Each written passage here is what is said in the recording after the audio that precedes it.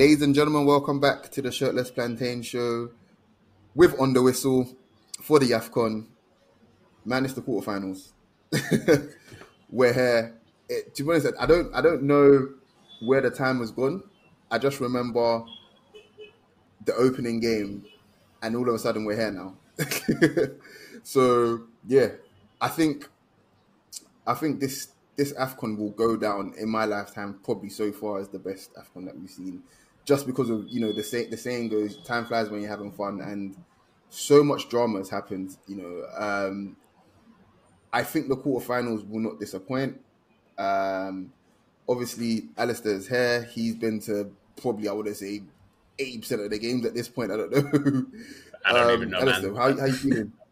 Yeah, good, man. Like you said, we're excited. Even speaking with journalists who've been doing this for a long time. I was speaking to someone from the BBC who this is his 14th AFCON or something, covering it, and he was like, "This is the best I've ever seen. This is the best in terms of all the parts, the kind of organization, the atmosphere, the football, the drama." So, I mean, it's not even just us kind of with our recency bias saying, "Oh, this is the best that we've seen." But, even people who've been doing this for a long, long time said it's brilliant. Yeah, I mean, I'm on my balcony of my apartment with the Abidjan skyline behind me, so apologize for any background noises. I was doing an interview earlier today and it was interrupted by an ambulance.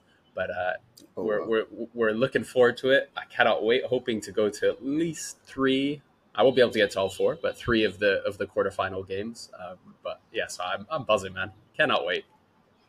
Yeah, man. I mean, I think there's no better place to start than the first game, which is today. By the way, we're recording on the morning of the quarterfinals. So yeah, this will be out, a good few hours before the games. But Nigeria versus Angola. I think if we're looking at a tie that's finely poised, I think this might be the most finely poised. This and the Cape Verde South Africa fixture is probably the most finely poised ones, because a brave man's gonna call who's gonna win these games. Genuinely, I'm so unsure, and it's not nerves or anything. It's just the nature of the way this AFCON has gone more than any other ones. AFCON is a tournament that's always full of surprises and quote unquote upsets kind of thing. But this one, genuinely, I'm so at a loss, because Nigeria have probably been the best defensively, I want to say, and Angola have played some of the best football and have a potential to score goals against anybody basically in this AFCON. It's such a finely poised tie. I don't know. I really don't know, honestly. Alistair, what do you think? Let me tell you, this is a Nigerian man trying to avoid that favorites tag. Let me tell you, because for me, this is the one tie that has the most obvious favorite.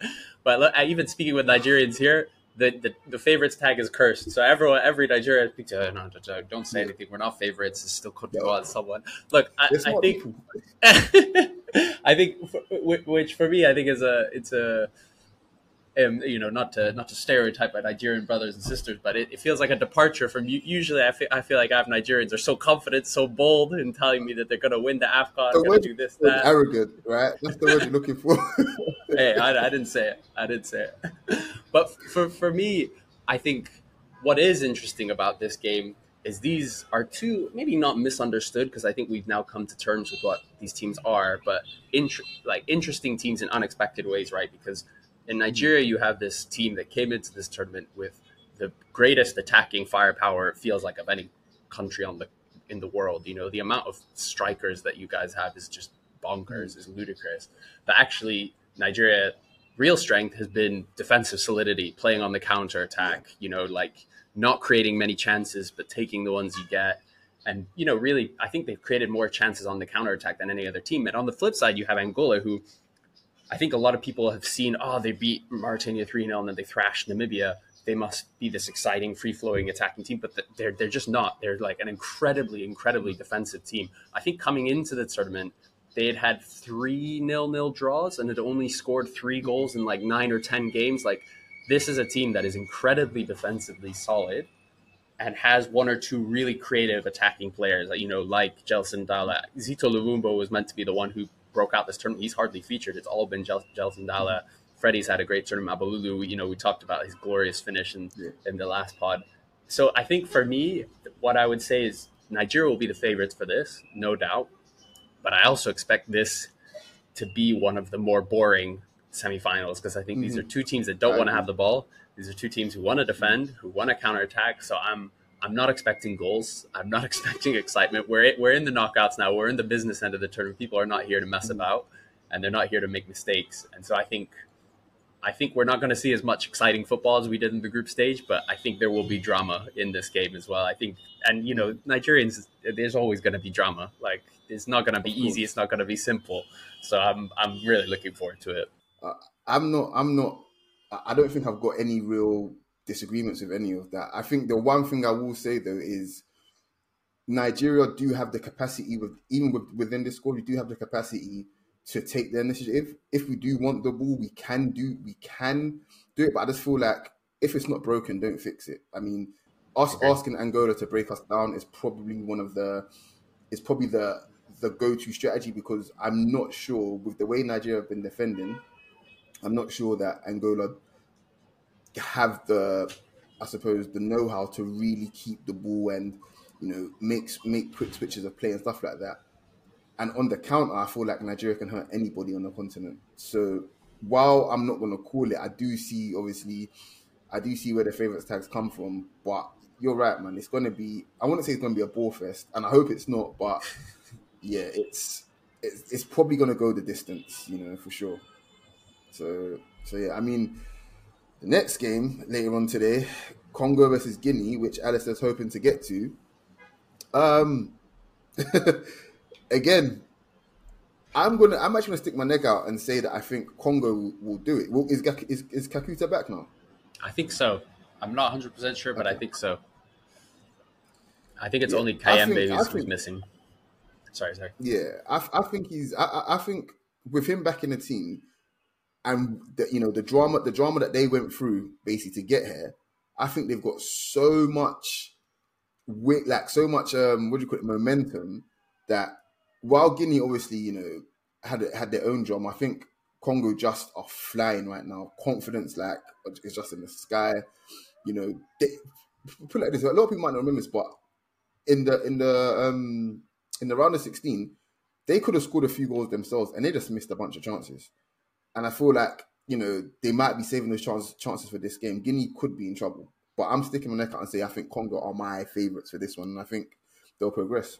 Yeah, I think I agree. I think Congo have been the best disappointing team of this tournament, if you know what I mean. Like, they've got 4 draws from 4, but in those 4 games, I think they've been the better team in all 4. And I think they should have won in all 4. You have that Zambia game where they concede the most ludicrous goal of this tournament. We've always got to have one shocker in the tournament, and they provided it. Against Morocco, they missed a penalty, still drew on 1, probably should have won that. They're really defensively solid. They have excellent attackers going forward. Mishak Elia has kind of come onto the scene after not starting originally and has looked really good. Wissa looks sharp. Yeah, Kakuta has been, an absolute baller at times, but they've always missed that, that last finish, the last cross, whatever it is, they're not quite on the same page. Whereas Guinea is the opposite, man. Like super, super defensively rigid, really, really good defensively. Don't concede goals, really. Don't concede chances, but they are so bad on the ball. Oh my goodness. Watching them against Equatorial Guinea was painful. Like literally they just had one option, just cross it forward. So for me, I think I cannot see Guinea scoring a goal in this game, but I can see them holding DR to a 0-0. And again, being in that stadium, in the last game, there was 30,000 plus Guineans there. There'll be more. So this is going to be a real home game for Guinea. And we spoke about what it means to this country, the emotional side of thing. For me, that is also a huge thing that is gonna contribute. So I think actually this game, for me, is probably the most likely to be a 0-0 and go to extra time and go to penalties of all 4 games. For me, that this is the one that has the least amount of goals written all over it, even though I've just talked about how defensive Nigeria and Angola are. So I think it's going to be interesting. Like you say, I agree with you. I think DR Congo would be my favorites. I really like the team. I think they have a lot going for them, but they haven't shown that clinical edge. But then I say that they beat Egypt on penalties, and that's no easy feat. So yeah, this is another. I think this one is really, really close, really, really tight, and I think it's going to be a boring game, but it's going to be a great spectacle. So I'm looking forward to it for sure.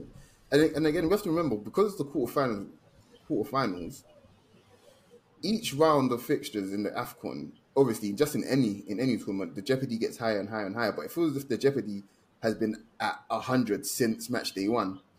It always feels as if it's life and death, regardless of if it's a dead rubber where the team's already got 6 points. It still feels like it's life and death because there's so much at stake, especially with the third best team qualifying. So yeah, while obviously it might not be the greatest watch, you're gonna feel the tension through your TVs. Do you know what I mean? It's gonna be great.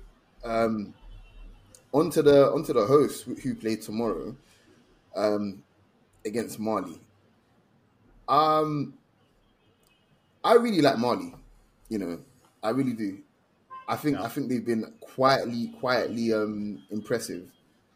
But you see, the thing is with being the home team and coming back from the brink of death is that you're just gonna feel untouchable. And I feel like Ivory Coast have the potential to overwhelm them.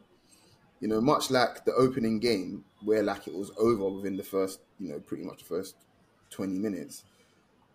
I see much the same tomorrow. I think Ivory Coast are probably going to go to the final at this point. I think it's there for them. Seriously.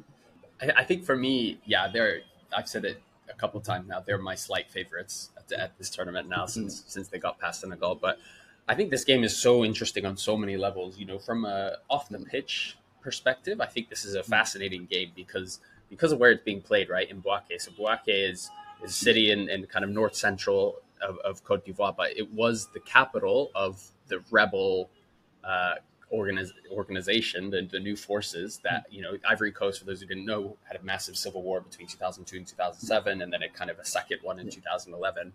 And Bouaké was, where the militants were based. It was the capital of the northern state that kind of essentially claimed to be free of Côte d'Ivoire. And so it's this really interesting place where it's like a new modern city, because it's also Côte d'Ivoire's second largest city now. It's a major kind of metropolis. But, if you walk through it, you can see buildings that are still collapsed from air bombardments. You can see bullet holes. And so it has this real significance. And it has a real significance particularly to this team, because obviously we all know about the story of Didier Drogba kind of playing his big role in ending the Civil War with Grab the Mic after they qualified for the World Cup in Sudan, and kind of, made this brilliant appeal to the people of the country to put down their weapons. But one of the other things that he did, which I think was not maybe as impactful, but was, really important significantly, was later on when he had, after the World Cup, after the 2006 AFCON, when they made it to the final, he was the African Footballer of the Year. And he went on a trip to Bouaké, which at that time was still technically part of the kind of militant north, because the war hadn't ended. It had kind of ebbed, and it wasn't as, the fighting wasn't as intense, but it hadn't ended yet. And whilst he was there, he actually made an announcement. He said that our next World Cup qualifier, we're not going to play in Abidjan, we're going to play in Bouaké. And to this day, no one really knows if he was given permission to say that, or if he just kind of said it because he wanted to.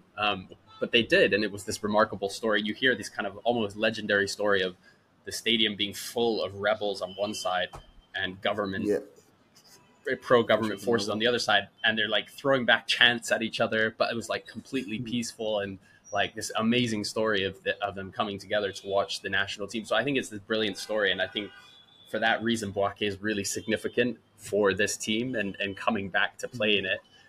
But it's also significant. A lot of the players there, sorry to interrupt you, but a lot of the players that are playing now, they were in their mid to late teens when all this happened. So it was formative for them. It's definitely, it's a part of their DNA. Basically. Definitely. And so the other side of things that makes this game interesting, though, is Bouaké has a huge Malian community. Like, there's loads of Malians there.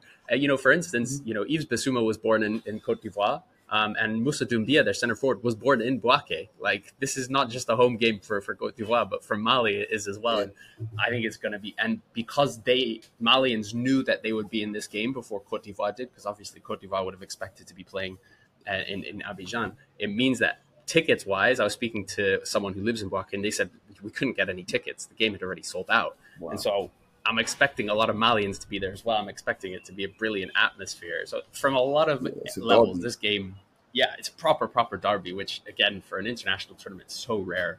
So I'm really looking forward to it. And yeah, I agree with you. Mali have been the most under the radar, really good team.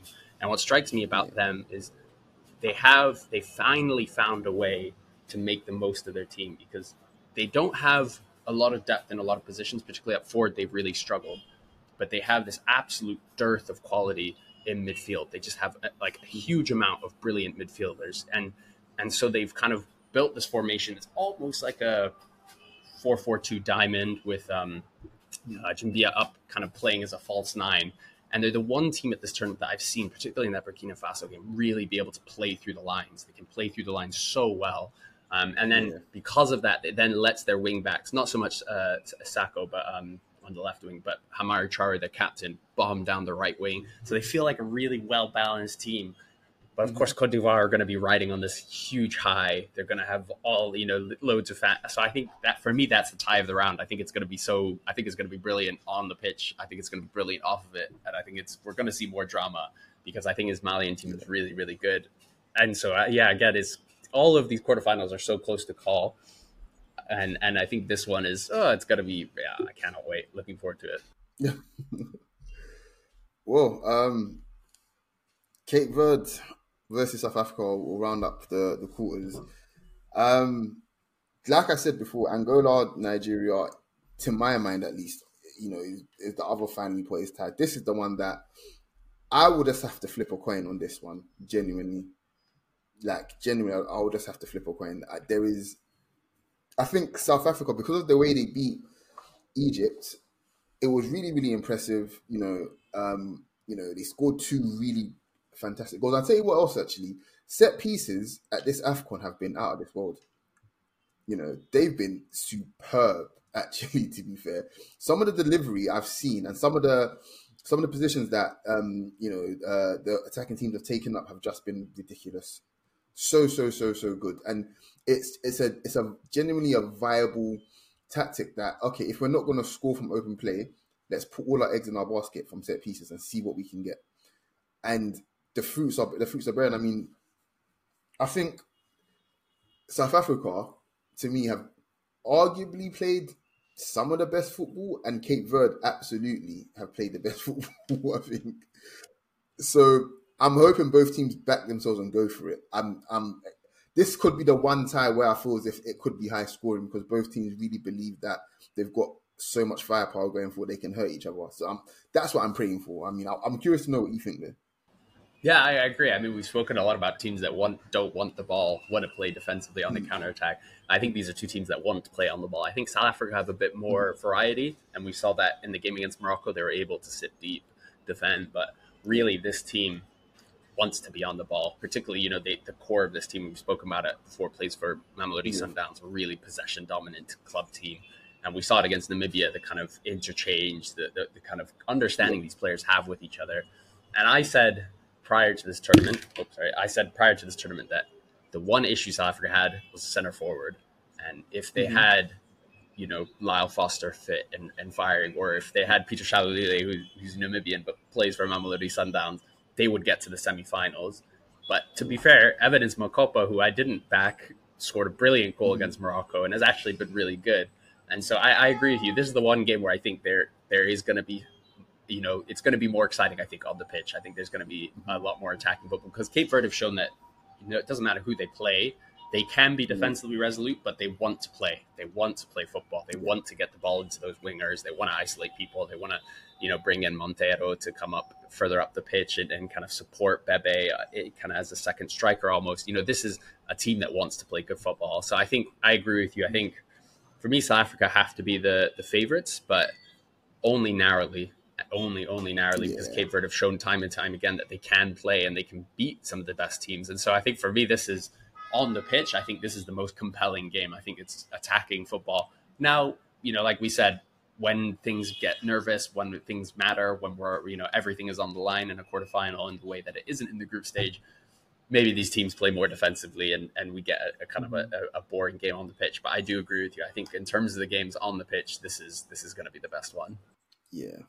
Um, I mean, now obviously like there's serious business has started. I suppose now is a good time for us to start talking about potentially, because a lot of games are playing, potentially like players of the tournament so far. Um, for me, I think despite their rocky and their turbulent time getting there, I think if I'm looking at the players that have impressed me the most, especially at Ivory Coast, it's gonna be sound crazy saying this, but I'm gonna say Serge Aurier for me has been up there. He's arguably been arguably the best right back of the tournament, or one of the best right backs of the tournament. In midfield, Fofana has been hot and cold, but on the other hand, I want to say Sangare has actually been really good as well.